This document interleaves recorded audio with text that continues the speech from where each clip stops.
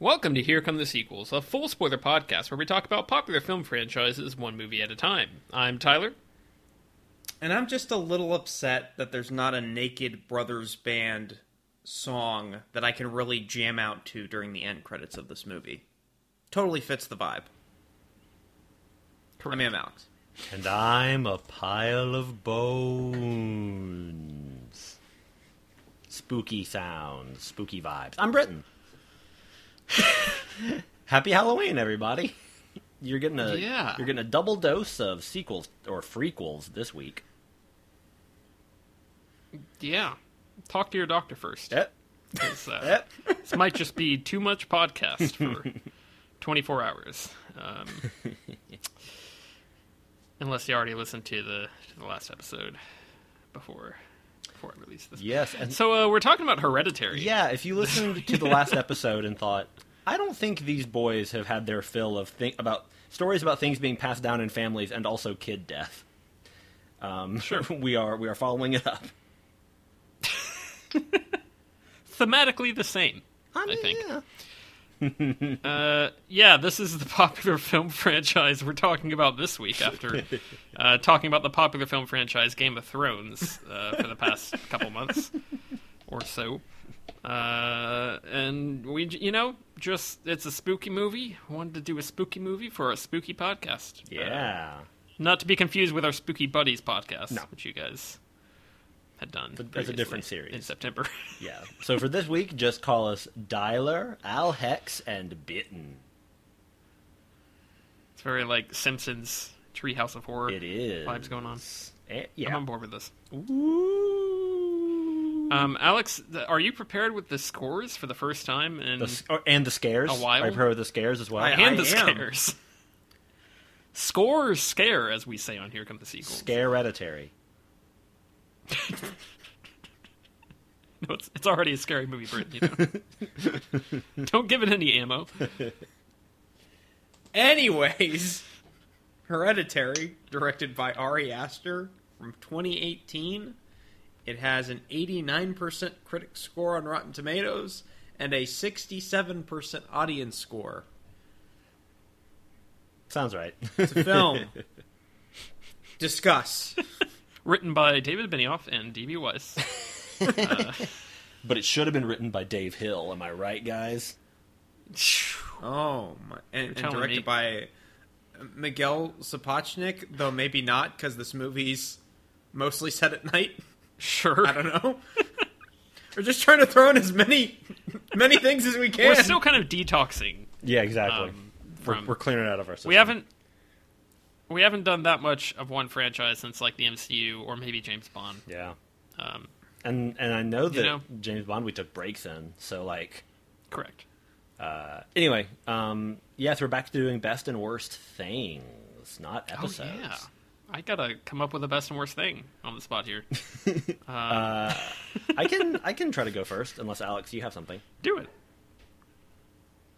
No, go ahead, Britton. So, spoiler, I really, really like this movie a lot. If I haven't mentioned it on the podcast before, I'm a big fan.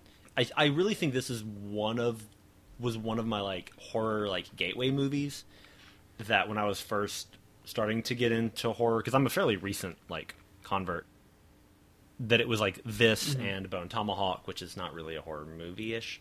And then you're like Jordan Peele movies and Quiet Right. Place, stuff like that. But, so I have a lot of best things. I'm just going to go with maybe an obvious one, which is Toni Collette. She's amazing. She's incredible. Like, she's already like such a great actor in everything. It's so easy to forget that she's Australian because she's so good at American accents. But yeah, I mean, it's just a performance where she just throws everything at the camera and it works so perfectly. And she should have been nominated for an Oscar. That's my opinion. It's a really well-acted movie overall, but I think she's just head and shoulders, no pun intended, above everybody. And I guess my worst thing, I mean, by the end of the movie, or excuse me, by the end of our conversation, I might have unearthed a like troubling element of the movie. So I don't know if I have like a definitive worst thing, except maybe just the shot of the child's head with like ants crawling all over it, like after it's already and That'll do it. then yeah, I was like, oh come on, movie, I already knew. You don't have to show it to me. That's really gross. Well, I didn't know about the ants. That's true. The ants are part of it. So anyway, I have a lot of good things to say about this movie. That's a little David Pumpkins SNL skit reference for all y'all SNL heads out there. In case you had any questions, now you know. Who wants to go next? I can go. I think my best thing is just going to be general atmosphere and really just effective horror storytelling.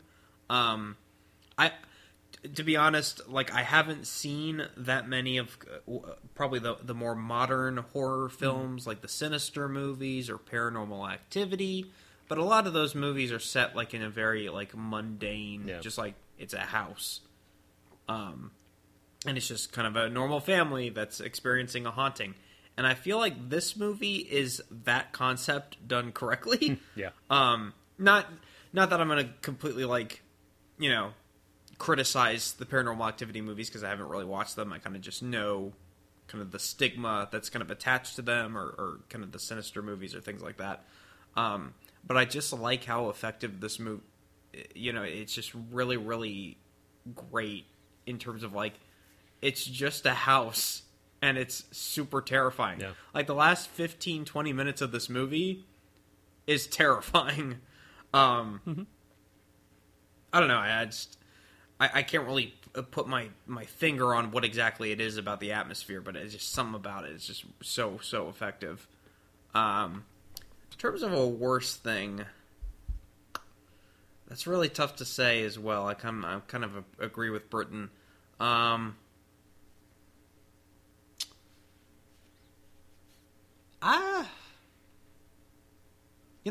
not sure I have a worst thing this time. Not one that sticks out, anyway. I mean, everything just kind of worked for me. This is the second time I've seen the movie. I did comment in our group chat that this is a movie that I love, but I only feel okay watching it like once every 5 years. Yeah. And now I've watched it twice within the span of like 4 months. Oh, wow. So, Yeah, sure. it's definitely a lot of movie. But yeah, I don't really have a worst thing at the moment. Maybe my mind will change as we kind of discuss, but I don't have anything right now. Yeah, I had not seen this beforehand. And you have both seen Midsommar. Mm-hmm. We should clarify. I have not seen Midsommar either, so this is my first viewing of an Aster movie. An Ari Aster joint? Yeah. Flick. I've seen the Jordan Peele movies. Seen the Happy Death Day movies. Sure. And if there is ever a third one, I will definitely attempt to make us watch that for this podcast. Yeah, I really want to see that those. series. Isn't there a third one coming out? I think they talked about recently. I think it was like Dead in the Water, and then recently they were kind of like, oh, maybe we will do a third one. Well, what's that movie with Vince Vaughn? Isn't that Happy Death Day 3? Is it? I don't know. No, you're thinking of sounds good Dodgeball. to me. It's possible. Yeah, Dodgeball too. Dodgeball. No, it's a crossover with Happy Death Day. Maybe I'm wrong. There's a movie coming out that had like a similar premise, except it was like a serial killer switches bodies with like a girl. Are you thinking and of Vince Vaughn is the serial killer? You're thinking of Freaky Friday. Now I'm imagining that movie, but it's instead of Jamie Lee Curtis, it's Vince Vaughn. Seems good. So anyway, yeah, those are two types of horror movies that are very different ends of the spectrums. The second one is like almost not even a horror movie, but I like Get Out quite a bit. I think by the time I'd watched it, it'd been a little overhyped to me, but I quite enjoyed Us, and that is probably like my personal standard for like movies I've seen recently that are supposed to be a little more spooky. And this one did not really connect with me on a lot of levels, and maybe we'll have to unravel this a bit. Maybe I'll get some more appreciation for it as we talk it through, because we haven't really done a lot of discussion about like the actual content of the film before the podcast, which is something we do sometimes. I think my best thing is the lighting, the usage of lighting in this movie, because I think there's a lot of brilliant stuff there. Everything to do with Charlie's treehouse, whenever it's lit up, they'd use different colors to light that up, and like the way that shines, and like sometimes there's like this red glow reflected in Peter's eyes. That's cool. There's a lot of really cool stuff going on with the way they use light. Obviously, the end is quite dark, and it uses that very effectively to build up tension. There's a really great scene, and we always mention that we're a full spoiler podcast. This really is like a movie that you should not watch, or you should not get any information beforehand if you plan on watching it. Like, however, a lot of it was spoiled for me going into it, and I still loved it. So sure. And maybe, like, you know, your results may vary. I'm just saying, like, if you want an effective personal experience with this movie, I would say make sure to try to go in blind if it's something on your radar, because it's very strange. And, I definitely think it has a lot of stuff. It's the kind of movie that I think still stands well knowing what happens, but at the same time, like, because so much of it is about unraveling, and as you're going deeper into the story, like, that is a really fun part of that first experience. The only reason I would say you may want to, like, do some research is because of some of the imagery is very grisly. Yes. I mentioned child head earlier, so, like, yes, that's the only, but even that you could probably find out to some degree without spoiling yourself. But anyway, so there's been your warning. So I say all that to say, at the end of the movie, we have Peter walking around in like almost complete darkness, to where you almost can't really see anything. We get one flash of a white rope that is apparently, as we learn, his mother, Toni Collette, running around and being spooky. And then there's the walls. Yeah, well, that's what I was going to say. Is there's a specific shot. Freak me out, man. He walks out downstairs, and this is kind of a nice usage of the geography of the house. He walks downstairs into the open area where you've got all the windows and everything, and you can see light outside. Like, I don't know if, I mean, it's still nighttime, but it's just, I guess, kind of some moonlight maybe. You know, it's not completely dark, and so you get this haunting grayish blue light where you can see more, but it's freakier because Toni Collette is hiding up in a corner of the rafters, and you know, you got that going on. So I think that there's a lot of really effective stuff where they use, or where Ari Aster uses lighting to create some real good tension and imagery, and just really scare you up. And so that was something that specifically stuck out to me. Like, the entire movie is very well crafted, but that in particular, I was like, okay, this is what I'm really resonating with as I'm watching, is that these are the times where I am getting reinvested in the movie after, at certain times, being so just not connecting with it that I was like, I don't really know what's happening, and I'm having a hard time sticking with the characters. Especially that last act where it reaches the point where it's like, okay, now I'm invested again because I don't want to be scared myself. Sure. And the movie is trying to scare me. Yeah. And now I'm invested because just the construction of the scene is very creepy. So yeah, I think it does a great job using lighting and shots to create a lot of contrast and to hide things in the shadows and only show you what you need to see. Really, really great job of that. Visually, the movie is fantastic. My worst thing, I think, overall, is the combination of ideas used here, to the point that I felt it was hard for me to grasp what exactly I was supposed to be feeling from this in terms of realism. Because at times I was kind of like, okay, so is the idea that Toni Collette is, doing all this while she's sleepwalking, and then also she is running around and flying basically at the end and hovering, and her body floats up into the treehouse in a just incredibly horrifying image. Yeah. And so there's towards the end I was having a very hard time keeping track of, like, am I supposed to, or I guess I understand that the movie is like venturing completely into supernatural areas, like she's possessed by the demon or something. Freakiness is going on, but because of that, it made the cult stuff land less well.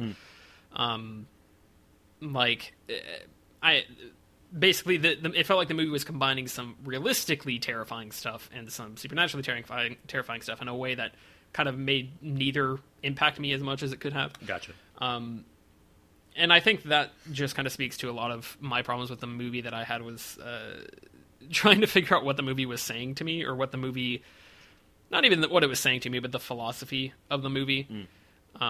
What I should have taken away from it. Obviously, not every movie has to have, like, a moral or a meaning or anything. That's not really what I mean. But just, like, it's a movie that is so heady and, like, mind manipulative that I was feeling like it should be evoking a stronger emotional response and, like, thematic response for me that I was not really jiving with. Yeah.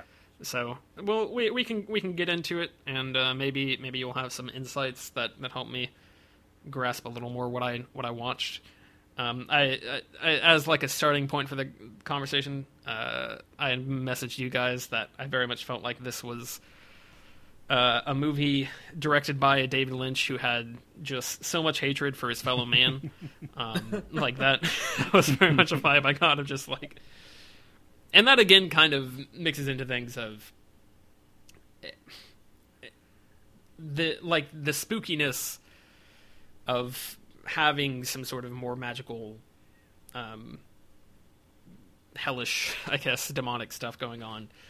I felt like it didn't come across strongly enough, like what was possible maybe in this plot. And so, whereas with like a David Lynch movie where there's just constant like, oh, that's weird and dreamlike and doesn't like make any sense. At least not in all of his works, but in a lot of his works. This one for me, I found myself questioning more like how much I'm supposed to buy into the hard realism of the plot versus what's going on with a woman floating and cutting her head off with like a wire, I guess. Yeah, it's like a piano wire. Yeah, so I don't know. Lots of mixed feelings for me on this one. So, would you say that that you were also were you having trouble figuring out what was literally happening and what was sleepwalking memory or dream sequence, and was that part of this maybe where you're like, okay, is this like, because I mean I think at the end it's all literal, like she is actually possessed by a demon and floating up, and all of that is like, yeah. And up until that point I think he was trying to make us go, we know she's sleepwalking, is this real? And I think it was really when she has the seance with Ann Dowd, that's really where it like, oh, there's actually something. This is actually right, and I think around the seance is where I started to be like, I don't know. Yeah, I don't know if I'm following you, Mr. Astor. Mm-hmm. Just because, I think it works effectively. Like, I like that early on we've got her sleepwalking around, and it's kind of like, oh, is she trying to strangle her kid in his sleep? Yeah. And you know, making it pretty clear that, oh, she's up to stuff and doesn't realize that she's sleepwalking while she's doing it. And then once we got into the seance stuff, I was kind of like, okay, so how does this tie in? And again, it wasn't so much that I have necessarily a problem with bringing that in, or that I wasn't able to follow when we were clearly like out of that realm and into the full realm of the magic. It was just the combination of the fact that so much of it is like psychological horror. Sure. And then we draw into more of the actual threats to the well-being, because there are people flying around and guys getting set on fire magically and such. So didn't see that coming. Yeah. The dad getting set on fire. Nope, was not expecting He just that. wanted to have a nice dinner. Even the second time watching it, I was like, "Oh, Toni Collette's sacrificing." Oh my god! And that was also something where I was a little confused about, because at first I was like, oh, so maybe she's this is how she's picturing this happening, but she actually set him on fire. Maybe that's what happened. And then I see. it seems like that's not Well, really what happened. That's interesting. Yeah, even the first time watching it, and maybe this is because I knew kind of what happened towards the end. I didn't really have any issues like figuring out that most of it was, on a story level was to be taken literally. Right. Yeah, and I think But that's like, an interesting read. the cue is because earlier in the movie she tries to burn the journal and like her sleeve catches on fire, and obviously then later Peter, when he wakes up before he gets possessed, finds Stephen's body all burned up. Right.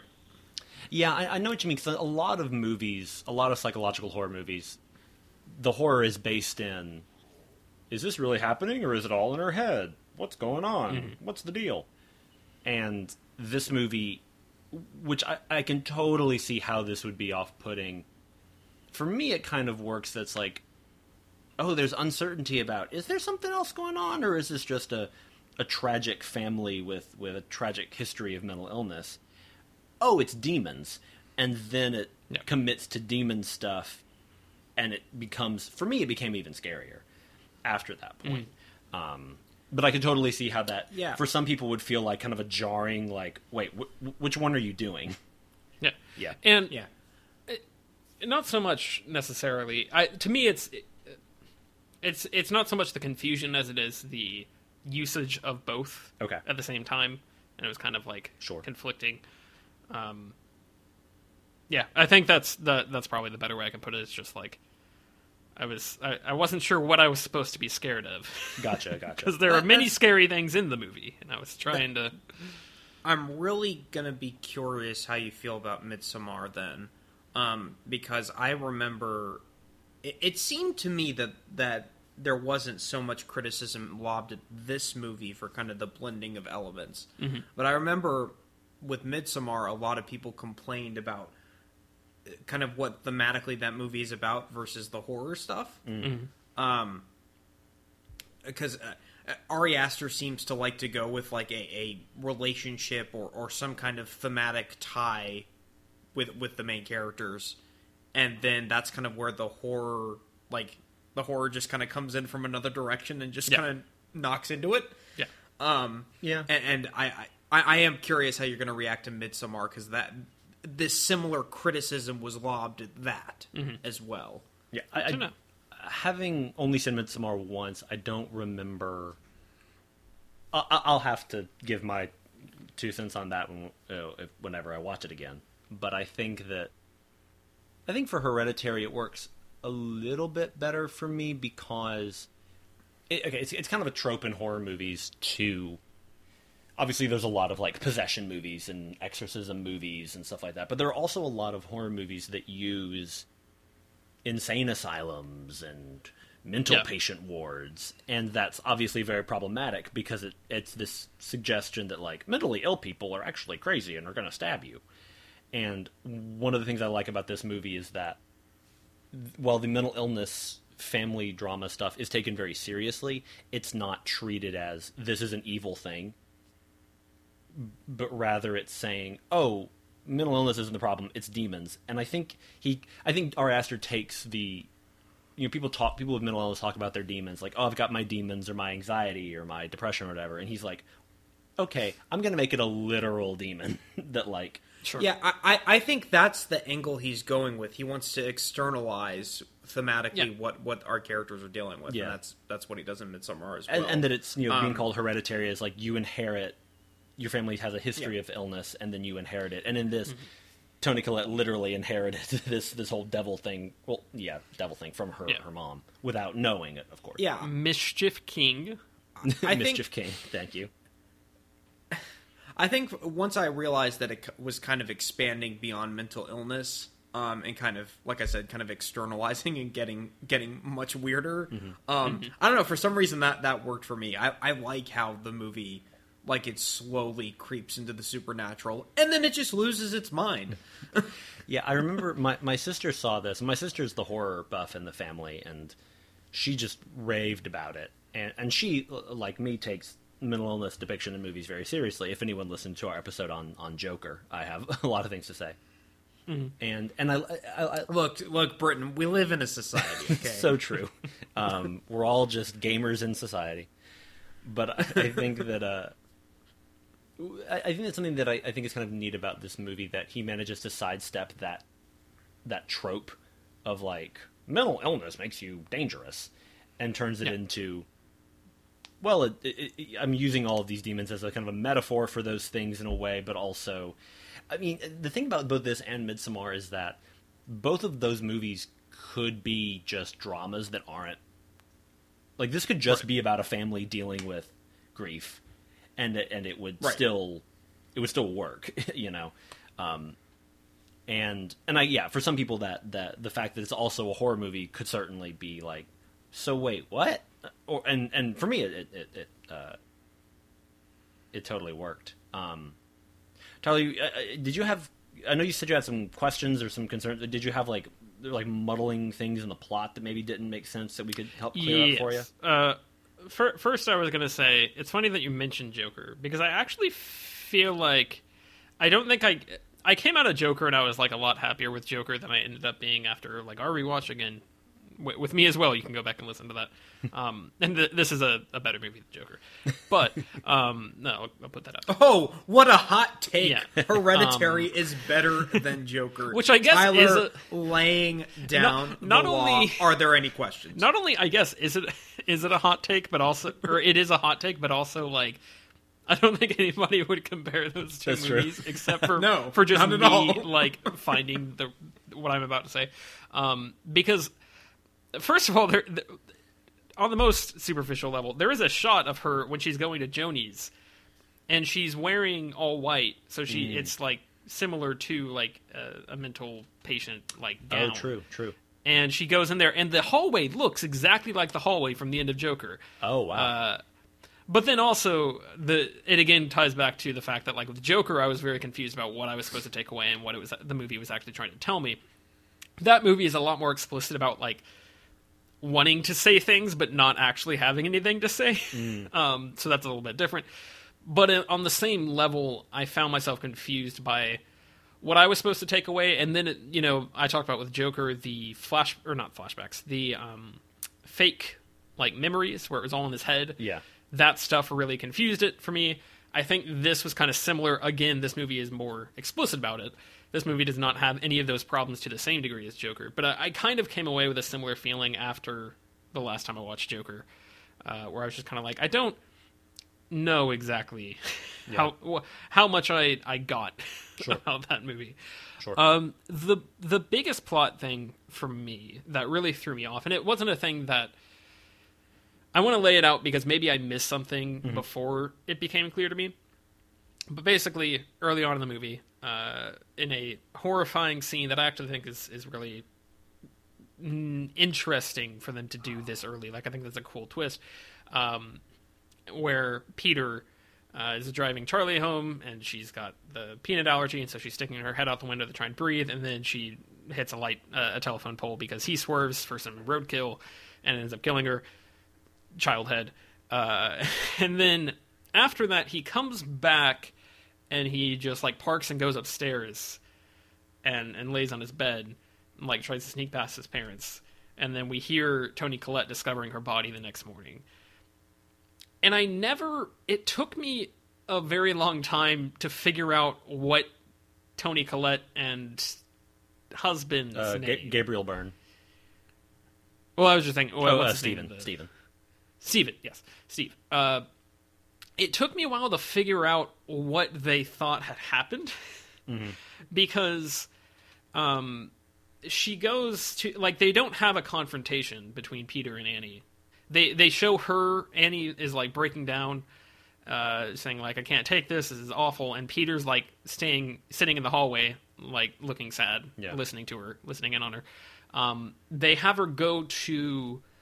the grief counseling meeting again and this is where Joan shows up, and then she tells Joan that her daughter was killed, and so I'm like, does she know Peter did it, or does she think she was killed by like a serial killer? Like, what's like I genuinely did not know like what I was supposed to think she was thinking about this, and I kept not getting the confirmation of like, because to me it seemed really obvious that it was like, oh, they would figure it was Peter who did it, but like that feels like such a big thing to not have them have a conversation about until we get to a very excellent scene between all of them at the dinner table where she starts freaking out at him and saying like, I know it was an accident, but I can't believe you like aren't apologizing, or I can't forgive you. You don't feel like you're taking responsibility. That's a good scene, and Toni Collette is great in it and loses her mind, and it's horrifying because they're talking about the death of the youngest family member, and it's like but up until that point I was not sure, because there wasn't a confrontation up to that point, and because like Peter never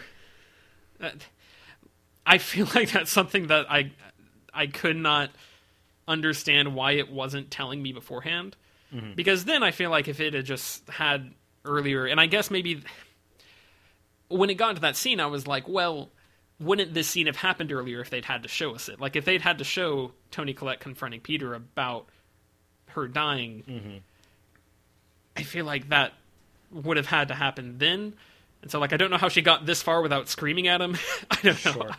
I was having a very, very hard time following that plot, and following, like, maybe I just missed a scene where they like confirm that's what they're thinking. But no, I mean, I think I actually no. Go ahead. I was gonna say there is the one, and Alex, this is probably where you're going. There is the one scene where she has the miniature set up, and so she's got the telephone pole. Like she set up Peter driving the car and the telephone pole, and no, that's not actually what I was going to go for. Okay. The first thing I was just going to say is I think I kind of like the fact that they don't have a direct confrontation immediately, because I actually think that's a more realistic way of handling it with this family that already has severe mental issues and doesn't want to face their trauma. They're all just in shock, and for me, I had enough just based on the visual language of Peter's car is out front, and that's where they find the daughter's body without the head, of course. But that's, I don't know, that I had no confusion about that. Well, this was another thing that I like, and maybe they said earlier that it was specifically his car, but I was like, well, because Annie was going to take it, and I don't think they refer to it as Peter's car. I think they just say... Yeah, because there's a scene where he asks... It might just be the family car. I don't know. Yeah. And so, again, that was like... how... Like... And again, I agree that it was like, oh, this should be obvious that it was Peter. And basically, if they had in the conversation between her and Joan, if she had just said, my daughter was killed, it was an accident, my son was driving... Like, if they just had that little tweak just so that I could know, okay, she understands. They do know what happened. There's not an open police investigation about, like, how this went down. That was just the one thing that, like, and I get, and maybe there's a lot of things that I'm saying here that probably would work better now that I know what to expect if I watch the movie again. I don't necessarily want to do that anytime soon. Look, Tyler, for me it's Dothraki battle tactics. For you, it's dialogue about a child dying. Correct. Equivalence. But that was one. And again, I think there were a few things like that messed me up in being able to just enjoy and like invest in what's happening, because I was so like, okay, but what are they thinking right now? What's going through their mind? Do they know? Are they trying to figure this out? What's happening?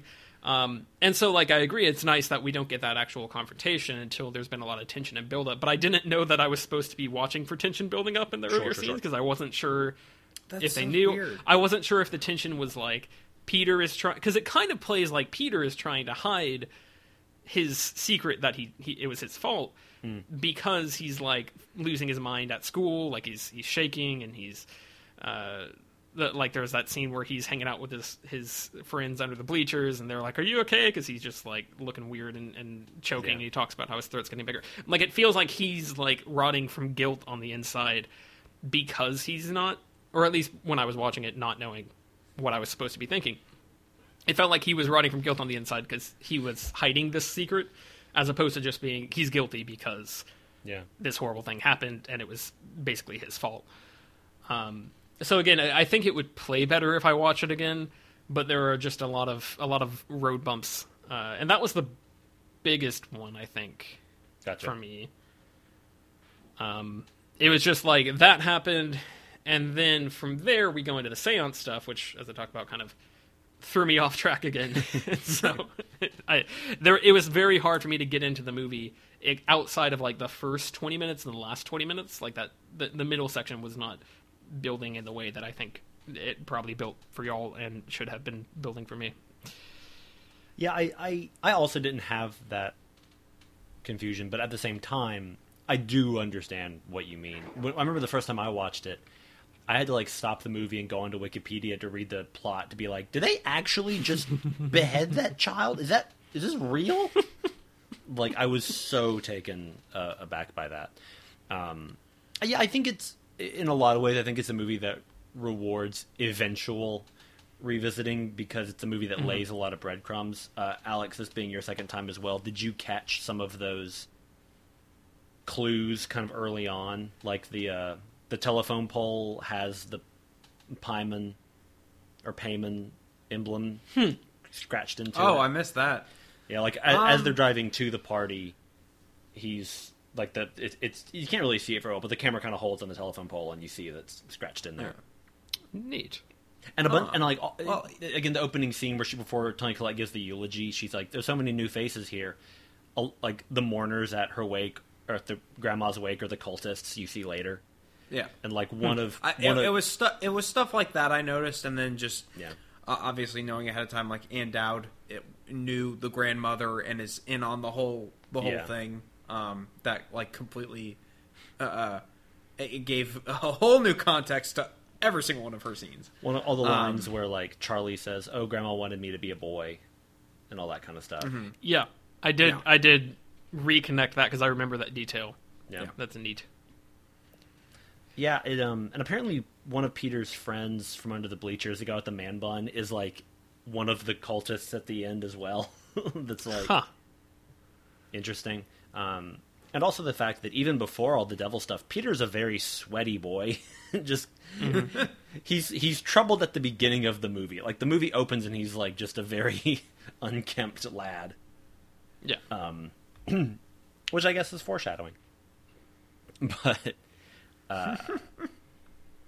yeah, that was something that kind of knocked me over the first time I watched it, is realizing like they were having a lot of dialogue that the first time I watched it, I was like, oh, this is just a family talking about their family troubles. And then as they reveal more information about the fact that their grandma was trying to revive a hell demon and trying to like house that demon in first her son and then later her grandchildren, I realized like, oh, all of those scenes had double meanings. Like everything they were talking about early on, they were just setting everything. Spoilers for Midsommar. Not really. It's telling me, like, everything at the beginning. Like, it's setting up the whole thing. Charlie saying she wanted me to be a boy, and then Toni Collette's whole monologue and the grief counseling meeting about my brother accused my mother of trying to put people inside of him, quote-unquote, and he was schizophrenic, and then... That, which might actually be the best single take of acting I've it's ever amazing. seen, maybe. It is incredible. Like, she hits so many different places in that. It is unbelievable. Even if you don't like spooky movies, if you just want to watch a scene of good acting, just watch her at the... is it technically an AA meeting? It's some kind of... I mean, I think it's just a grief support group, Yeah. Grief counseling. Yeah. Okay. Yeah, it is, I mean, yeah, it is unbelievable. She's an because the incredible way, actor. Yeah, it would be so easy to either play that as like insane person or like comically chill about it. Yeah, but she hits this very perfect line of like she's familiar with all this and she knows it's horrible, but she like can't stop from saying all of it because like it's all spilling out because she wants people to talk to, and Very well done. It is such a hard thing in acting and a rare thing in acting to make crazed screaming seem like authentic and not just kind of silly. And a lot of horror movies, that's how it comes off, sometimes on purpose and sometimes not. But the fact that she has all these sequences where, I mean, Annie is literally losing her mind, but it always feels so real and honest. I mean, that's just talent. Like, now you mentioned comically chill.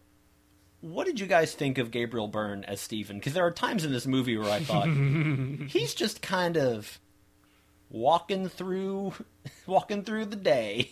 He does have a beautiful sequence in a car where he breaks down, but like, I liked that because I like that we have the one person in the family who's kind of living in denial about it. Sure. And he's just like, we're a normal. We're a normal American family, right? Yeah, and that was, I think, another throws into like it's a foil for Toni Collette in a way. Yeah, but that was, I think, another thing that threw me off a little bit about when Charlie dies is that like we don't really see him react at all. Mm-hmm. Like we don't ever really get him grappling with that, and obviously he's not like as nearly as important a character as Andy or Peter. But that would have helped me to be like, how does he feel about this, and like, what does he think happened? Again, going back to my problems with like, I just want to know. Like, I feel like a scene between him and Peter would have gone a long way for me. Gotcha. If they talked about it and like Peter admitted what happened or something like that. Anyway, I do think it helps a lot to have someone who is presenting the theory that Toni Collette is just sleepwalking and doing all of this, and everything is her fault. Like, she dug up her mother, which maybe she did. I don't know. I can't remember. I think that was probably the coven that did that. That's sure. What I assumed. Maybe so. But yeah, I think it helps to have the straight man for most of the movie just being someone who like is trying to pretend like nothing is wrong. Yeah. And then he gets horribly burned. Who kind of has to realize like, well, regardless of what I'm dealing with, my wife is clearly going to like completely dissolve if I don't like muster up some type of foundation to help her. And his continued realizations that like she is a danger to everybody involved is good. No, definitely. Like the scene where the scene where he walks in on her having destroyed all her miniatures is great. Like the way he plays that. Yeah, and he's an Irish actor, and every now and again I could kind of hear the accent, which is not a criticism, because like he can be Irish, and I don't need an explanation for like, but how did an American marry an Irish person? That's not allowed. But like, to me, it just kind of, I just noticed it because like, this is information I have about the actor, and like, there's no hint that Toni Collette is Australian. There's no way for you to know that, because she is her accent is just so perfect. I very often when I watch horror movies, I think, the stuff that really scares me in movies are the things that I think could conceivably happen in real life. Serial killers and, human to human cruelty is scarier to me than like, there's a crazy snake. That's like fun scary. I was really impressed with this. And the thing about, like, I find cults very scary because regardless of whether the thing they believe is real, they actually believe that it's real, and their willingness to go to whatever lengths, that's scary. Their piety is scary. And in this movie, they managed to go, no, not only is their piety scary, but the thing is real, and the movie ends with a demon having, like, he's on Earth now. And he can just, like, do what he does. That whole sequence at the end is just, in every way, terrifying. That Charlie's head is on top of the thing, and that somebody or I guess maybe Toni Collette's body went there herself, but like she and the grandma's body are beheaded and knelt down. Do we know? I was having trouble this time around figuring out why she and the grandma are beheaded, because it's Charlie's head on the totem for payment. But like, why did Annie and the grandma need to be beheaded? Is it something like some symbolic thing of the previous generations have to kind of give up their souls or their minds or whatever for this thing to happen for a newer generation? I don't know. Yeah, well, and there's a whole thing about how, like, Paimon wants a male host, and that's why Charlie was so disturbed, is because she was possessed, but Paimon didn't want to be possessed in her body. Yeah. And then Paimon does possess Annie later, obviously. So maybe it's one of those things that every time Paymon's done with somebody, he's like, all right, well, we're just gonna... Yeah. Gonna get rid of this one. Maybe so. Toni Collette, like, sawing her head off, like, came out of nowhere for me. Like, I was already, like, on the edge of my seat, but just, like, getting to that point and you know, just getting into the attic, because they keep showing the attic, like, in short bursts, and I'm like, they're gonna end up in the attic at the end, aren't they? And then they did, and I was like, I don't want to be here. Let's leave. But all those fun guys from the Christmas box are up there. It'll be great. I think that's... I think maybe that's what helped me from kind of having the problems that you were having, Tyler, with sort of the way the supernatural elements behaved in the movie. Because, yes, like, weird things happen. Like, people are floating. Toni Collette's, like, crawling on the walls. But the way it's shot, and particularly how the gore is handled, it felt very, very grounded and surreal to me. So I think that kind of violence and horror in movies is what gets me, as opposed to, like, oh, it's Jason. He's stabbing people. Slashing. He zips up a girl in a sleeping bag and bashes it against a tree. Yeah. Like, it's I don't care. Like, that's my not biggest scary. nightmare. Yeah, like that kind of stuff is I don't know. gross, There's some, particularly just the piano wire. Like, they could have done something else, like just like a butcher knife or some piano wire. Why not? Yeah. Oh yeah. Yeah. I made the comment to you guys while I was watching that it's never good to see a caption that just says flesh tearing and squelching. That's true. And that's where that came in. What did you guys think of all the practical effects? Because I think there are some really brilliant pieces of work in this movie. The seance, I think, for me, was a really brilliant sequence. I loved that sequence, just from like a craft level, that so much of it is in one take. And like Ann-Dowd's marvelous in this movie, but she's kind of funny in that scene where she's like, Louis, it's me. Louis, I have your chalkboard, Louis. And, man, how bad a life did Louis must have had for a chalkboard to have been his favorite toy? But anyway. This was another thing that kind of... I was not 100% sure about the Joan of it all and what was going on. I mean, obviously they get to a point where they're like, okay, here's all the photo albums. She's with her mom. She's up to something. Then it's real freaky. But they show her at one point. Annie is trying to get in, and they show her table has a picture of Peter, and like I think there are scissors stabbed into it. Right. And then that at that point, Annie realizes, oh, Joan has the same kind of like floor mat as some other floor mat she has in her attic or basement or whatever, and then goes to get those. Yeah, that Joan and her mom were stitching the same patterns or the same kind of art style. Yeah. Yeah. And then that's what leads her to look at the photo album. So that's all one thing. But I was thinking, my first thought, and that scene kind of quickly dispelled that, but my first thought was like, is Louis actually... Because the first thing I thought when I saw that scene was that, oh, they're going to show Louis, quote-unquote, whatever this ghost is, has killed Joan. Gotcha. I thought it was just going to be Joan was innocent. She got roped into the seance thing. She got murdered by the ghost she tried to revive. And so that's not what happened. And then when I saw the thing of Peter's face there, I was like, okay, so is the ghost going to like go after Peter now? Is that what's happening? Which is not... I thought the reveal was going to be that the evil pagan god they were trying to resurrect was named Louis. Sure. Also possible. Terrifying. Louis the Mischief King. It's like a children's book. But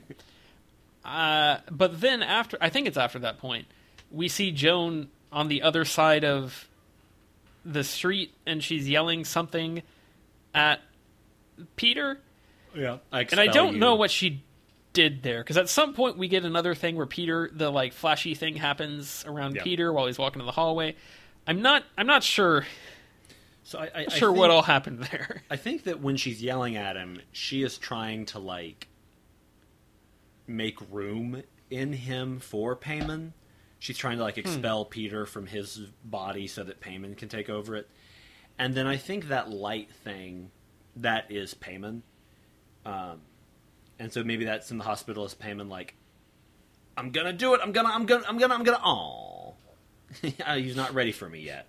We gotta burn up his dad before and drag him up by an invisible string and slam him on a desk in a very horrifying. Oh man, scene. That was one of the more that and the scene where he's looking in like the bookcase window or the bookcase glass, and there's a reflection of himself smiling. Oh yeah. In a way that's very, again, talking about like with Toni Collette, how she could have veered very easily gone in one direction or the other in terms of making it too comical or too, just over the top. Yeah. It's a very like subtle smile that makes it creepier because he's not just like grinning ear to ear. Right. It's just kind of like, this is upsetting because he's not smiling and the glass is smiling. Yeah. And there's more behind that type of a smile than if it were just some big rictus like. Yeah. I agree. That's a good smile noise, Britton. Thank you. That's my smile Foley. But I found those scenes effective. I was a little thrown off by the fact that it was very tropey in the sense that it's like, something's happening to this kid, and he stands up, and he's like, I have to go to the bathroom. The teacher lets him go to the bathroom.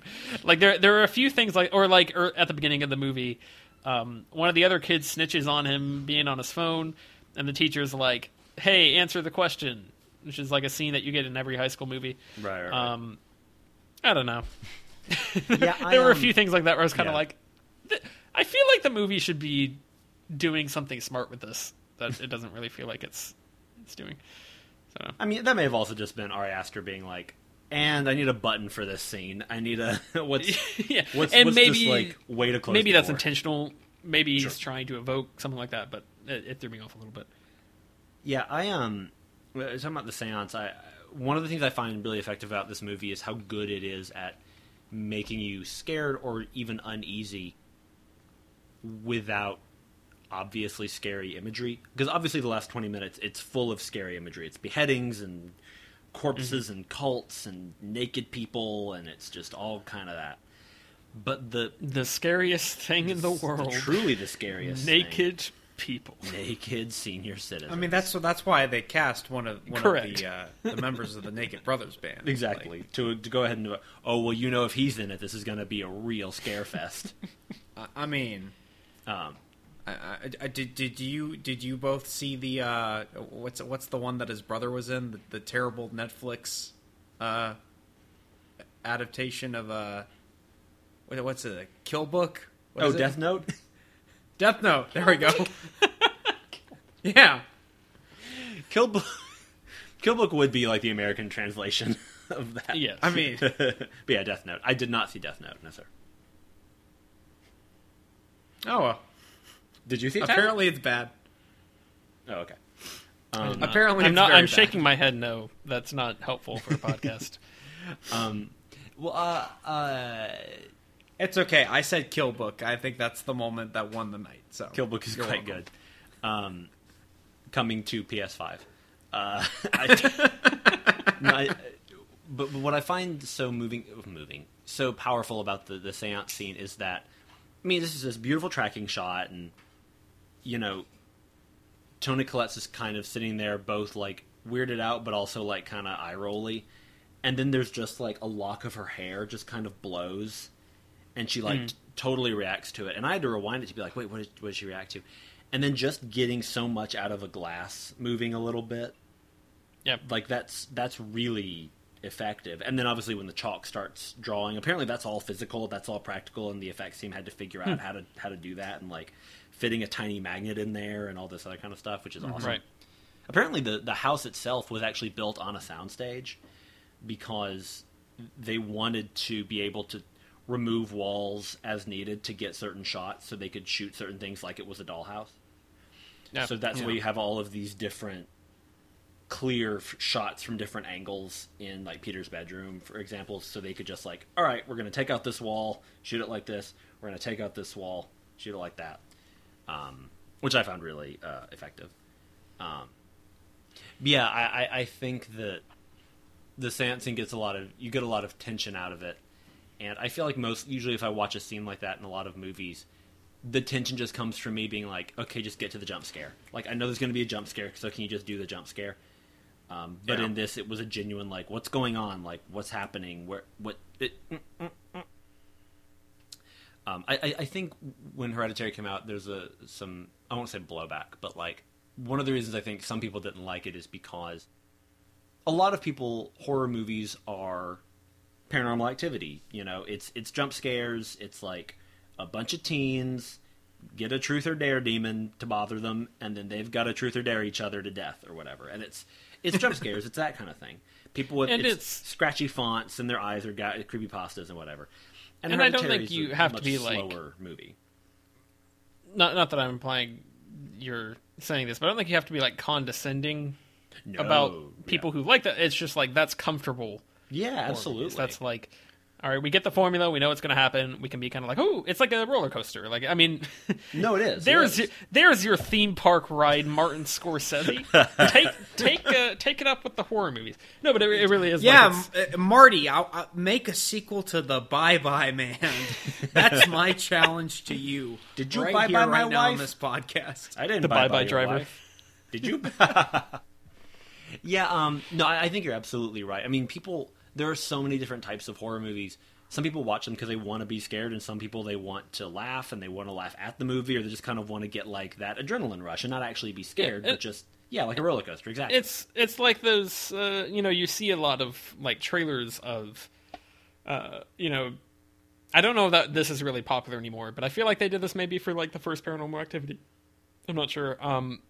Or you would have a movie trailer that's like, this movie is so scary, and it would show like the night vision shots of theaters and people reacting and be like, oh, and like throwing popcorn everywhere. And it's like, that's a different experience than what you get out of something like this that is like, I genuinely want you to be scared to sleep tonight and to like turn the lights off in your own home. It's a little bit different, yeah. Yeah, and I think, so understandably, I think some people just went into the movie expecting a different thing because their preference about horror movies and their familiarity with horror movies is just a different situation. And with Hereditary, I think it's like, and there are some jump scares. There are some moments of startlement, like the candle flame jumping up, and I think there are parts like Tyler or Alex, you mentioned where Toni Collette is behind Peter up on the wall. It takes you a while to notice she's there. Like, even the second time around, knowing that was going to be a thing, I still had to look for her. And when I found her, I didn't necessarily, like, jump. But, like, internally, I was like, oh, God, there she is. Like, it's so disquieting. Which I like. But that's why, you can watch The Bye Bye Man with your pals and just pop some corn and have some laughs. And get some adrenaline. I've never seen The Bye Bye Man. It's just an example of a movie. But 47 meters down uncaged. There's one. But but this one, it's a different kind of experience. Love Actually. I mean, depending on who you talk to, that movie's kind of scary. I love that movie. I'm trying to think of other Game of major Thrones season things. 8. I'm sorry? Oh, yes, Game of Thrones season 8. Horrifying. Correct. In places. I'm trying to think of other things about Hereditary that merit discussion. What? I guess my thought would be like big picture. What did y'all get from this? Like what?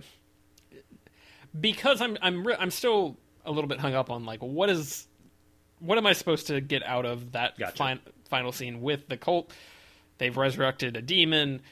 They, I guess, planned this for a very long time. They've been trying to make it happen for a very long time. What would you say thematically you got out of this? Or do you just think it's a very effective movie to, like, watch and experience and get this kind of sensational? Because I definitely think there's something to the idea of it being, like, an externalization of psychological horror and of people, like, losing their minds and that sort of thing.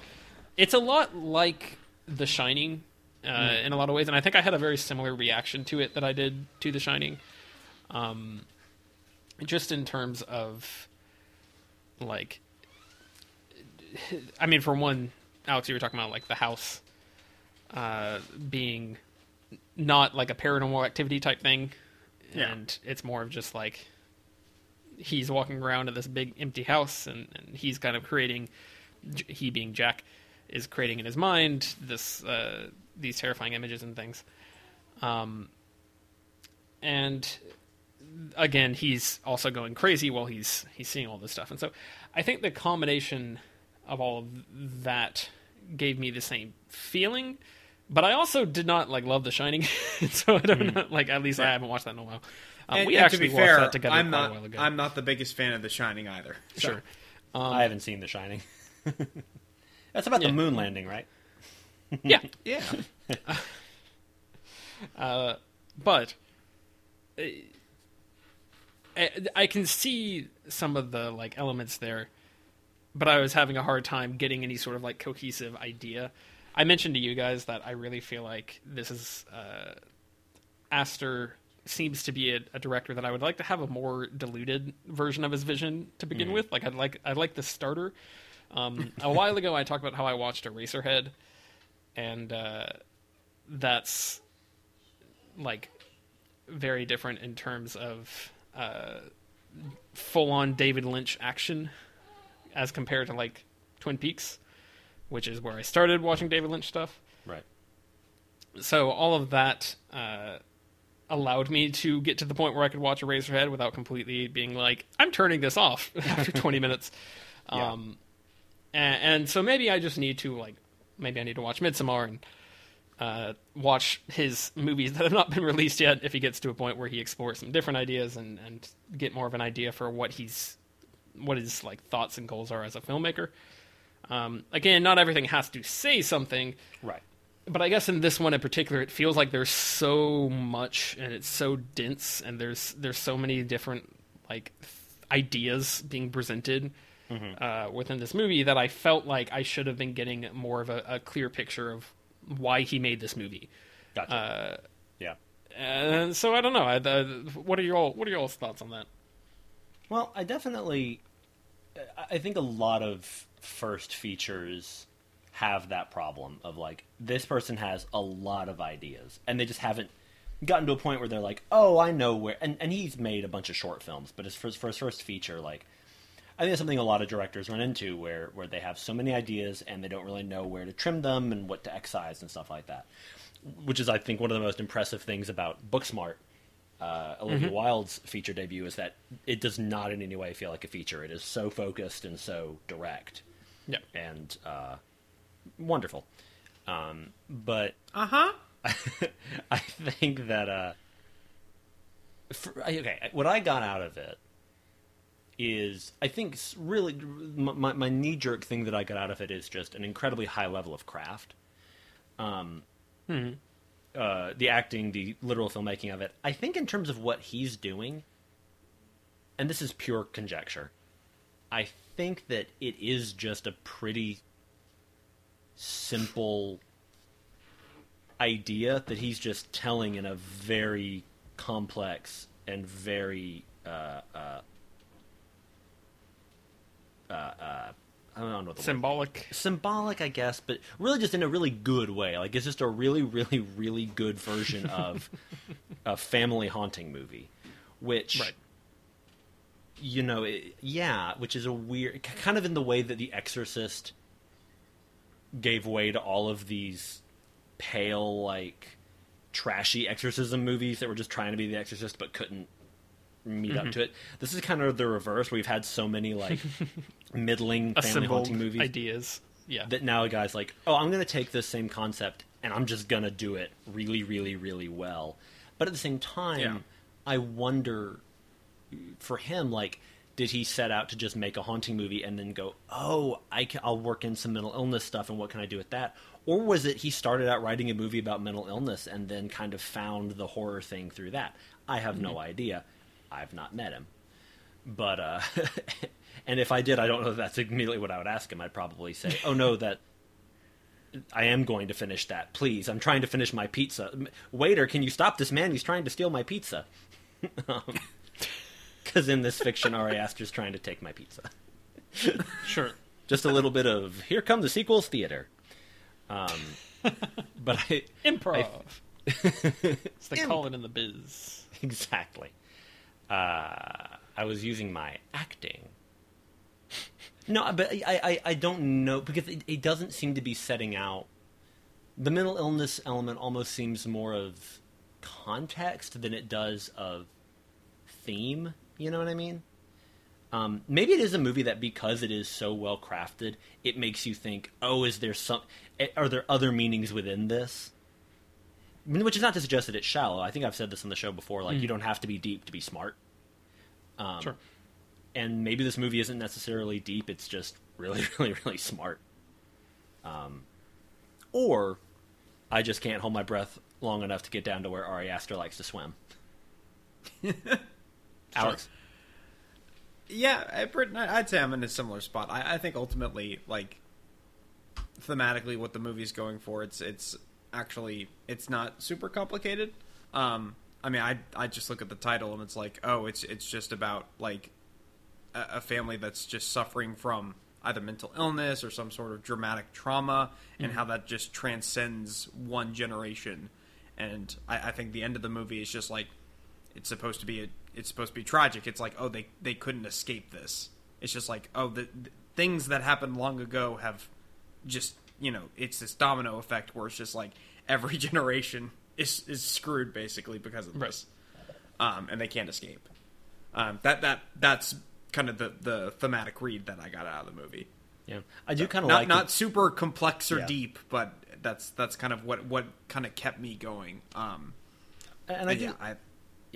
And I do like that there's not a scene in this movie where they all figure it out, and then they're like, we got to fight that demon. Like, by the time Toni Collette has pretty much pieced together what's going on, she gets possessed. That, like, the characters are that's why I love going into the tragedy element of it. It's like, it's already way too late. Like, they can't stop it. There's they don't have a choice in this, And I guess Joan is maybe like the de facto leader of that cult, or at least someone who volunteered to like worm her way into this family. I think they do see a photo somewhere. There is an image in my mind, and I cannot remember what it's from, like what part of the movie it's from. But I believe there's a photo that shows the grandmother as like Queen, whoever. Yeah. So I feel like the idea is maybe that she's taken over, or something that maybe the grandmother was the leader, and maybe Joan is carrying out her orders or something to that effect. Yeah. Look, I think we should all just be happy that the demon wasn't named Bagul. Sure. Is that a reference? It is. Yeah, to The Conjuring. Oh, movies that we haven't seen. Or maybe it's not The Conjuring. Maybe it's Sinister. Or no. I think that might be. I can't tell you. I haven't seen it. Or that one that Ethan Hawke's in. I feel like it's Sinister, but I've not seen it. I think he's in Sinister. So. Insidious is the not Conjuring. The other James Wan horror movie with Patrick Wilson. Yeah, or is it Insidious? Two of those have Patrick Wilson. One of them has Ethan Hawke. What are we doing? One day we'll review them all and sort out which ones are worth watching. And it may be that none of them are, except and Hereditary. They'll all be connected to the DCEU. Correct. That is accurate. Yeah. Did you guys catch in the end credits how a letter from a person's name would drop down and pass on to the next name? Ooh. Yeah. Oh, it's really I don't cool. know if I actually caught that. I might have been checked out at that point. You were too busy hate tweeting. Yeah, I was like, all right, movie's over. Well, I feel This like ain't no MCU flick. Tyler, to your point and kind of why you might have been frustrated, let me ask this, because I kind of like the tragic element of, like, there's really not much our characters can do to kind of escape the situation. I could see how that would be frustrating, and, you know, for certain types of movies that would frustrate me, because I tend to like very proactive characters, and if there's a logic to the situation, it's like they can actually figure it out, like there's rules. Does that kind of play into your frustrations with the movie at all? I think so. And you had mentioned you were talking about your takeaway is kind of like this family that's trapped in this cycle, whether paranormal or whatever it may be. I think because I think I had also messaged you guys at one point and said this feels like a very well made movie that is specifically designed to be the opposite of everything I like to watch in a movie. Just because I generally very much enjoy more optimistic, or like that, at least a grain of hope or a kernel of hope. We had this is another to draw on another Halloween spooky movie. You had shown me, Alex, Cabin in the Woods many a year ago, by our very good friend Joss Whedon, who has done nothing wrong ever in his life, and Drew Goddard, and Drew Goddard, who is, I don't know, he probably has also done bad things because he's human, but I don't know of any of them, so you know what, good on him. But, that was another movie that I did not really enjoy because spoilers for Cabin in the Woods, I guess. When did that movie come out? 2012. Yep. Yeah. Basically, I mean, it's a very similar thing in that the ending of the movie is very much like it's a very cynical ending. Yes. I think it's like a demon has come alive, like the ancient gods. Yeah. Yeah, our little business of people running these horror situations, they fail to please the gods, which is supposed to be us when you're looking at it from a meta sense. And so our main characters are like, screw it, let's let the world end. We don't. Yeah. If this is what we have to do to survive, then let's just all die. Maybe something better will come of it. And then the end of it is the gods destroying the earth. Yes. And that was another one where I was kind of like, okay, cool.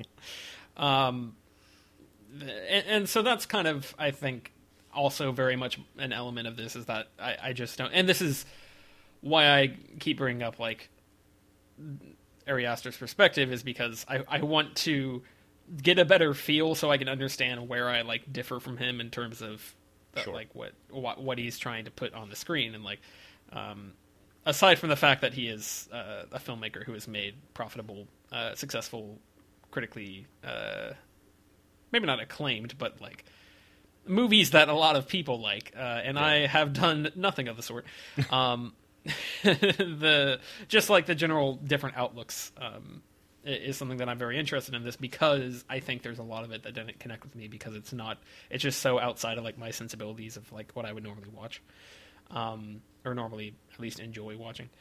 And something I haven't really talked about is the fact that I never really enjoyed any of the characters. You know, Alex, to your point about how they're not really proactive. Like, at no point was I really that invested in the characters and how they were doing and like if they were going to survive. I was kind of aside from the fact that I did really enjoy the acting, I did not find a lot of the characters particularly likable, and so that was another factor in that where I was just kind of like, I'm not super emotionally invested in what's happening here. But yeah, and the reason I ask that about a more cohesive overall thing is just because I do think there's a lot of very interesting elements that he plays around with in terms of like the dollhouse stuff and the miniatures, and again the fact that you have the coven and you have psychological mental illness concerns going on, and the fact that there's a lot of stuff with the naked brother boy in the school and like that's playing into, because like also at the beginning of the movie we have Charlie taking a quiz, and she's like messing with her, I think it's her inhaler or something. Yeah, maybe. the teacher comes by and she's like, "Hey, let's put up the toy and you should take the quiz." And she's like, "Okay." And so like there seems to be a little bit of like anxiety about school or something. So I feel like there's a lot of parts just out on the table here, and I'm supposed to be connecting them, and I don't know how. I think the school scene was just her being like just fraught because there's a demon in her. You know, I don't know. Sure. If there was, if No. it was school I'm saying that in combination with the Peter stuff in the school. Oh, gotcha. Like the fact that there's repeated elements, some of which are tropey, of both these characters having anxiety or struggling or. What, you didn't want a subplot that ends like halfway through the movie of naked brother boy trying to flirt with a girl? You know, He I mean, never- it ends like he 20 never minutes gets to into make the out movie. with her. That was the whole reason he went to that party. Didn't even get to. That's the real tragedy. Darn Yeah, you, I- peanut allergy. I do agree about the whole lack of proactive characters. I think if this had been a bad movie, it would have opened with like a voiceover going, "You know, my mother always told me about a prophecy Sure. of a king named Payman." But I think that, but I'm grateful that didn't happen. Who are you? I'm Ray. Ray Payman. I thought you were going to say Ray Hereditary. Hereditary. Oh, that would have been great. Can we try to get? Can we agree right here to continue to put some sort of Rise of Skywalker final scene joke in every subsequent podcast? I think we can. You do know, it. I think we manage can it. do it. At least every franchise. I think it'll really bring something, a little pizzazz. Yeah. And it would have been so much better if Rise of Skywalker ended with Palpatine just like sawing his neck off with piano wire. But, you know, to make it more Star Warsy, it would have been electric piano wire. And Yeah. sparks everywhere, you know. And then then Rey's like, "I need to ask Luke for help." Luke, hello, Luke. If her reaching out to the Jedi was the seance scene, oh boy! If you can hear me, and you want to say yes, move the lightsaber a little bit to the right, okay? And if it's no, move it the other way, or the left. It's Snoke. Snoke is when he's. I can feel the lightsaber moving. And Hux and Kylo Ren, they're all in like their big meeting, and Hux just suddenly like his arm shoots up. He's like, "Hux, what do you need?" And Hux just starts like bashing his face into the thing, into the table. Good stuff. So what you're saying is Ari Aster should have directed Rise of Skywalker. Well, that's what I think that's what we're all agreeing on. I was about right? to say, because I've only watched one of his movies, and he only has 2 movies for us to like consume as viewers in order to try and get a sense of his filmic sensibilities. But just off a reading of this, Here Come the Sequel's favorite character, Tom Bombadil, has a scene in the book Lord of the Rings where Frodo tries to give the ring to him and is like, you should take it because you're powerful and you can keep it safe, and he like puts it on and he doesn't turn invisible, and he's just like, I'm not affected by this. This is a fun little trinket, but it doesn't really matter to me. I'd probably lose it. And that's kind of how I feel Ari Aster would react to someone trying to get him to direct a Star Wars movie. Like if what's the I don't know why I can't remember her name. What's the Star Wars head lady right now? Oh, Kathleen Kennedy. Yeah. Kathleen Kennedy. There we go. I feel like if she was trying to like get him to do a Star Wars movie, he'd just be like, "What's a Star War? What's?" Also, No, why are we only eating salad? I'm supposed to have a plot with characters that the viewers enjoy what happens to them at the end. I'm not following. Well, I shouldn't tell you that about all the Admiral Akbar references in Midsommar. Ooh. Maybe he's a huge Star Wars fan. I don't know. You never know. But Look, I don't get the feeling he'd be very interested or suited for the old Star Wars. I looked him up. He is 2 years older than I am, so who knows? Who knows about what he grew you up go. watching? Oh, I bet maybe he'll do Men in Black 5. Or a Power Rangers reboot. Yeah, let's do that one. I was Gabriel- about to say, Gabriel wait, Byrne is who one did of Men the in Power Black 4? Rangers. And then I got sad because Men in Black 4 happened and no one cared because it was Yeah, bad. I want We're Gabriel gonna have Byrne to to be review a that Power series Ranger. at some point. He's like, well, I have to get my my power coin from Zordon, and then pilot a mastodon robot. Stop all those gooey guys. Go, Tony go, Collette playing Rita Power Repulsa, Rangers. though. Oh my god! Don't tell me things I can't have. She'd be so good. Is there anything else about Hereditary, or are we wrapping up? I think I'm good. I think we can wrap Actually, up. here's a question to wrap up. Did the movie scare you? Because I will say that I was definitely unsettled and disturbed and made uncomfortable by it. But also, there are points where I would definitely say I was scared by this movie. Yeah. Was The last 20 minutes, basically when the dad gets set on fire onwards, I was terrified. I think for me, I had a pretty consistent this is very eerie. This is making me unsettled. Like I don't during specifically the scene where Peter's trying to walk around, and figure out what's going on, and then he sees Steve dead, and that stuff. I think was scary because I kept expecting it to do a jump scare or something to that effect. Right. And so at that point, I was ready to be scared, and I was like, I don't like this. I don't like this. And then, again, this kind of ties into what my worst thing was and what I've been talking about. It goes so quickly into, Tony Collette is running and flying all over the place and going crazy. And, I feel like it jumped so hard that I kind of just switched gears to oh, this is just crazy. Okay, all right, sounds good. I think I skipped scary because it bounced across it, just for me. But there is a lot of freaky imagery and stuff.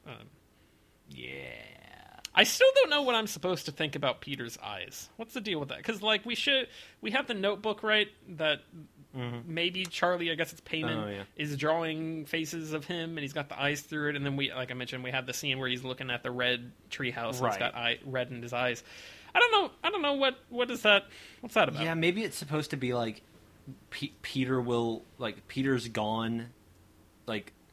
The goal is to get Peter out of himself and then to fill him with Payman. So then, we've seen him with his eyes all messed up, and then later we see him with the light being reflected in his eyes. That is Payman coming into him, or to be to foreshadow that. Maybe I don't know. I don't know. Maybe so. Yeah, I'd need to watch that again real closely to get any sort of read beyond. I guess we're foreshadowing. I guess Too many things. Do less things, successful filmmaker Ari Aster. Too many my, cooks. Well, what about letter grades? What letter grades are we doing? I don't even know if I want to give this a grade. I don't even know how I would parse that. It's so. All right. Tyler doesn't want to give it a grade. I'll go ahead. A+. A+. Yeah, for me too. Yeah, same. Yeah, I was thinking about it. Even after the first time I watched it, I was like, I think this and The Thing are my two favorite horror movies. Yeah. Thing's great. I don't know. This one I find to be just so well made, and like I said, the last 20, 30 minutes it's so effective. I think it's incredible. So my dilemma right here, all right, is that usually my grades I can combine the enjoyment plus the respect outside of trying to look outside of my personal biases to be all right, what is the movie done here?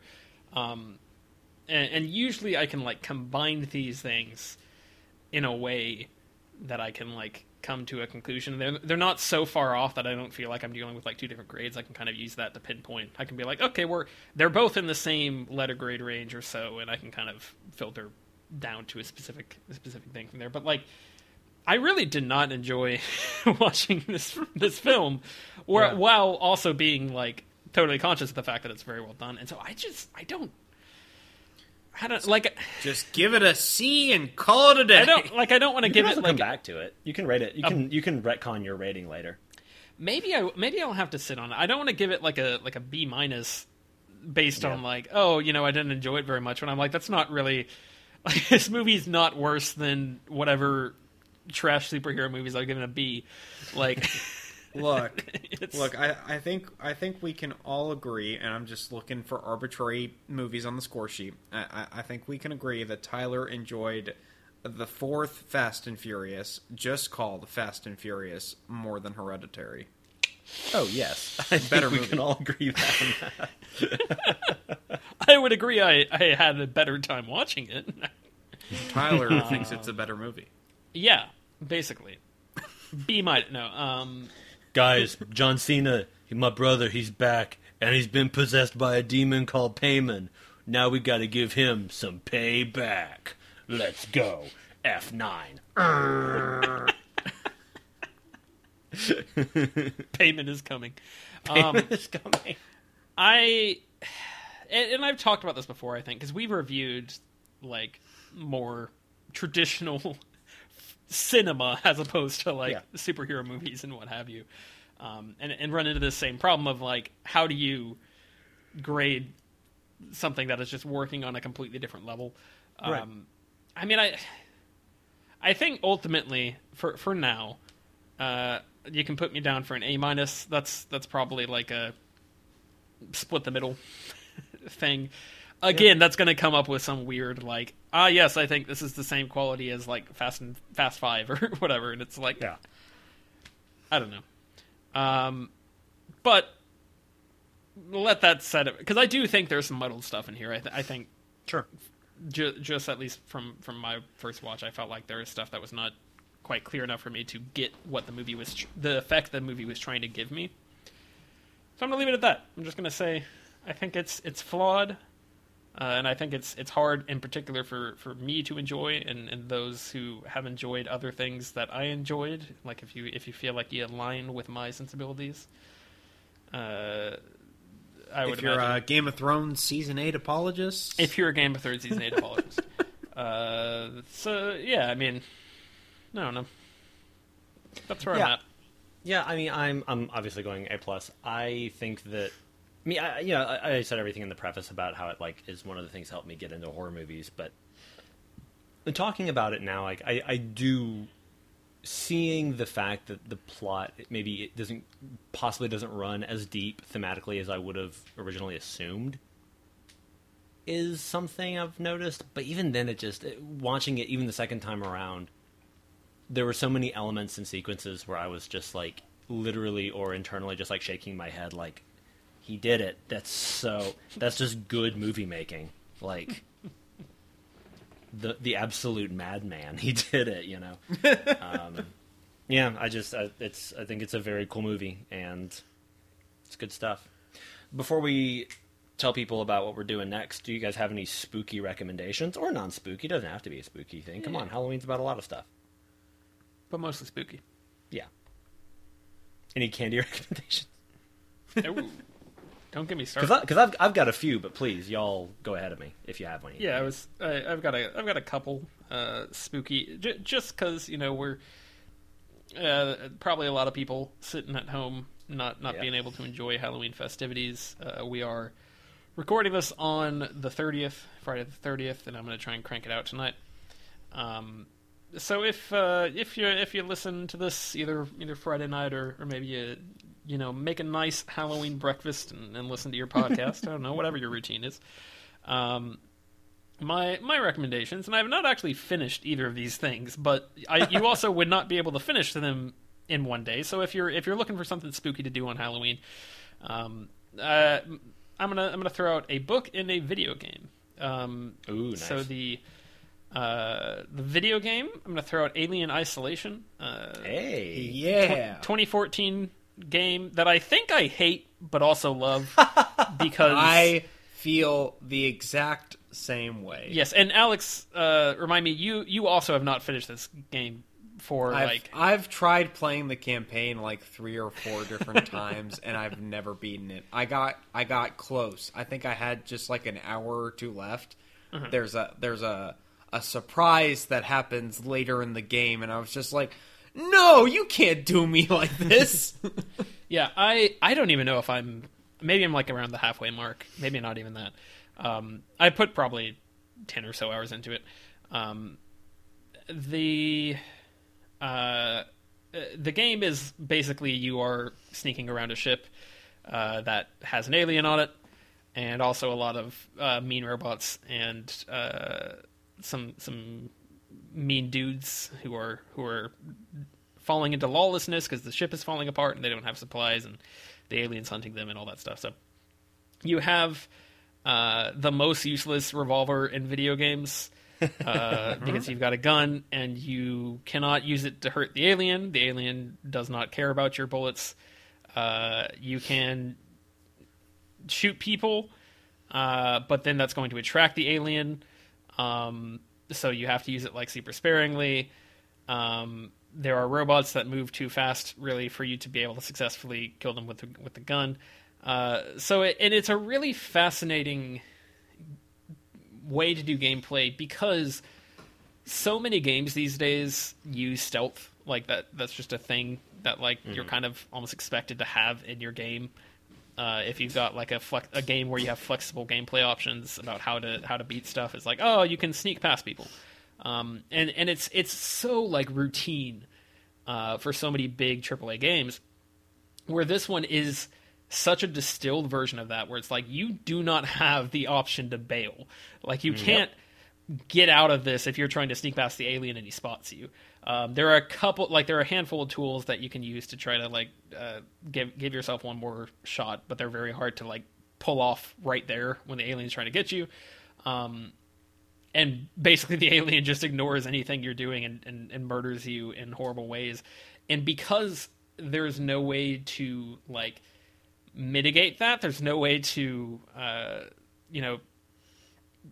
he doesn't have a health bar, so you can't be like, oh, I'm getting you down to a certain point. It's just either you succeed and you get to the place you want to get to, or you don't. And it almost feels like the entire game is just a series of boss battles, because it's like you're trying it and you fail, or maybe you succeed. There's no there's no way to make your life easier. You just have to do it, as opposed to I don't know, being able to, because if you get to the end of the thing versus getting halfway through, there's nothing stopping you from getting caught a quarter of the way through the mission the next time. So it's right. Just it never loses the fear factor, because there's no recourse. There's no way to get out of getting killed by the alien, or even sometimes the androids. And so the alien remains scary the entire time you're playing. And it's well done. And also the save states are super mean, because they're placed 5 minutes apart in terms of how long it takes you to move from one save box to the next. But the amount of time it will take you to actually successfully execute that and get past whatever is in your way might take you an hour. And that even includes if you get to a point and there's a cutscene, and then you continue on and you die somewhere before you find the next save box, you have to go back to the beginning. So you've made it farther than this, but you can't get back there because you keep dying. And it's just it's a brutal game. It's a lot of fun. The AI is excellent, especially because the humans are quite dumb, and will not notice you right under their nose as long as you're hiding just well enough away. But the alien is just he will track you down from anywhere. Even the slightest hint will set him on your trail. And so it's fun that they kind of work differently in that regard.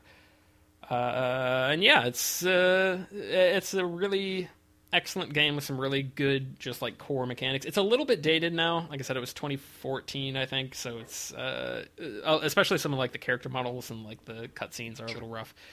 But I think that the actual gameplay is more than worth it to kind of ignore those facts. So yeah, that's a good spooky game. I'm a big fan of Halloween. I have a lot of nostalgia for Halloween, and so things that evoke the same kind of feeling of like being a kid, hanging out with friends on Halloween, always get me excited, and that's one that playing it through this month, I've definitely felt like, this is it's spooky, and I like it. Nice. Tyler, I'm just glad you finally have your ideal Alien trilogy. Because now you can just wipe Alien 3 from your mind and just be like, it's Alien, Alien Isolation, and Aliens. You're not There's wrong. nothing else. There was also apparently some good DLC that I've not played, I will say, for Alien Isolation. Yes. But I will get around to it. I've played some of it. It's quite fun. So, my other quick recommendation is Bram Stoker's Dracula, the novel. I've been reading that. I actually picked it up for Halloween last year and did not really get started on it. Probably will not have it finished through Halloween this year, but it's really interesting to read. It's all composed of like diaries and letters and newspaper clippings about the characters that are involved. As Dracula tries to make his move from Transylvania to London and starts impacting people's lives there. And it's got all your class. Like, it really is amazing how much was preserved from that, like how iconic this story is in terms of what's been translated into other vampire media. Because like it's got your vampires making other vampires by sucking their blood out of the neck. It's got your garlic is warding off vampires. Your crucifixes ward off vampires. You got to kill them with a wooden stake. They turn into the bats. Like it's just got all the staples. Like it's amazing how much like it's stuck in people's brains. Yeah. And I think it's because it's a really effective story. Like it's really cool. I forget what the name for that is when you have a book that's like entirely composed of like diegetic material. Epistolary, I think. Yes. And it's a really cool format, and I think it does a good job of doling out information to you and how you kind of learn about what happened to certain characters. Because like the beginning section is you've got one character who's in Transylvania and is like trapped in Dracula's castle, and he's writing a diary. You don't really find out what happened to him until a lot later. So it's neat. Nice. And I don't know if I have any other thoughts on it, other than if you want to sit down with a good book, I would say, at this point, probably have to find it on digital or whatever, unless you want to venture to the bookstore, to your old Barnes and Noble, and crack open Dracula. I've been wanting to read that for a while. I'm glad to hear that, because I haven't read a lot of classic literature, but I've been really wanting to check that out. Alex, you got anything? Yeah, I watched the first episode of the HBO show I Know This Much Is True, starring Mark Ruffalo. So continuing the theme of severe family trauma. Got an Emmy for that, Mark Ruffalo did. Yeah, I've only watched the first episode. It's about Mark Ruffalo plays twins, one of which has like severe mental issues, and kind of grappling the other brother having to grapple with that, and then also just like lots of tragedy in his life and his rough upbringing, his relationship. Upbringing. What? Ruffalo upbringing. Continue. There you go. And his relationship with his parents. Melissa Leo's in it, and she's really good as well, as per usual. Yeah, just really good. I don't know if I will be able to watch it like consistently, or if it's just something I'll return to every once in a while, because it's quite sad and quite tragic, and yeah, it's pretty intense. Sure. So nice. There you go. Well, I've got a couple. The first is actually a plug. It's a great way to power your devices. No, this is a plug for a new podcast called The Marketer's Cut. This is a podcast made by my dear, dear friends Alyssa and Logan. They are an engaged couple, and they both work in marketing, and it is an engaging couple. And you know what, Tyler, you're right. They are they both work in marketing, and it is a movie about, or excuse me, it's a podcast about movies and their marketing. And so each episode they take a modern movie and talk about where the marketing went right, where it went wrong, and they also do a throwback movie to kind of talk about how Marketing has changed over the years. I'm really stoked for it. Alyssa and Logan are very, very funny people, very, very sweet people, very, very smart people. And this is a side of the movie world that we're all influenced by, but not all of us are really familiar with. I would say, Alex, you probably have the most knowledge about this just in the three of us, among the three of us. So I'm really, really excited to hear them talk about it. And I listened to their little minute preview intro episode and got a little choked up because I realized how long it's been since I've heard either of their voices. But they're wonderful people, so I highly recommend you guys all follow them, and you can find them in all the podcast places, The Marketer's Cut. But for my recommendations, I'm also going to recommend a book, also a vampire book. It is Richard Matheson's I Am Legend novella. Ooh, good choice. Oh, man. The Will Smith movie, of course, is a big Hollywood, blockbuster, one man in the apocalypse kind of deal. But the book is a much more elegy of loneliness, a much more elegiac story of loneliness and one man trying to figure out why he is still pushing, what he's pushing for, how he's going to go about that push. It's really interestingly conceived, the way it kind of weaves in a lot of the traditions that Tyler was talking about with some new ideas. And it's also just beautifully written. Just the prose is lovely. And it's a novella, so it's less than 200 pages. So I highly recommend Richard Matheson's I Am Legend. It's a really lovely, and I don't know if it's scary, but it's haunting in a different way. And speaking of not really scary stuff, Hereditary is a movie that is very serious and very nihilistic and very dark. I'm going to recommend a great movie for Halloween that I just finally watched that is none of those things, and it's called Gremlins 2: The New Batch. This is... a lot of movies are described as live-action cartoons. This may be the only movie that I feel actually lives up to that. It is wacky and daffy and so silly, and I just found it so much fun. It is an hour and 46, and it just flew by. It's you seen Gremlins? Well, this is the next one, and it's essentially it's like a satire of Gremlins and also a satire of movie sequels. Christopher Lee is in it, so that's always fun.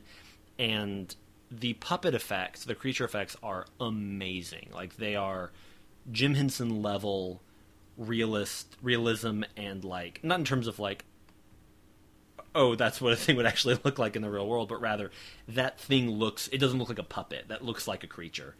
With these really great creature designs, yes, there is a spider gremlin, so I was happy. And it's a movie that you just kind of surrender to, and you're like, we're just here now. This is crazy. It doesn't take too long to get going, and once it goes, it just keeps rolling. It is... I watched it on HBO Max. It might be leaving soon, so don't sleep. But, yeah, I really enjoyed watching Gremlins 2: The New Batch. Sure. Directed by Joe Dante. Yeah, Halloween. What are you guys dressing up as for Halloween? I don't know. I'm 32. I don't know. Loneliness. Tyler, how can they find us?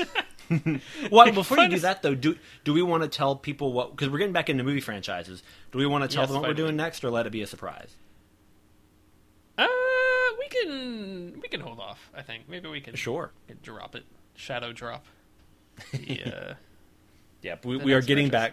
We're getting back to our mission statement. We are about to pick up a new movie franchise. Oh, yeah. Mm-hmm. I'm trying to think of a good hint I can throw out there, but I feel like it's just going to make it obvious, so I'm not going to do it. There's more than one of them. Tyler, how can they find us? You can find us online at herecomethesequels.blogspot.com. You can find us on Twitter at HCTSequels. You can email us at herecomethesequels@gmail.com. You can also find us on iTunes and SoundCloud and Spotify. We're on all of those things. I hope you guys all have a safe and appropriately spooky Halloween. Good spooky, not, pandemic spooky. And thanks for listening. We'll be back at you soon. I've been a pile of bones. I've been the bye-bye man. I've been Tyler. And you're having a good night. I think there was a skit we're supposed to say at the end of this, but I don't remember what it is. Happy Halloween. Any questions?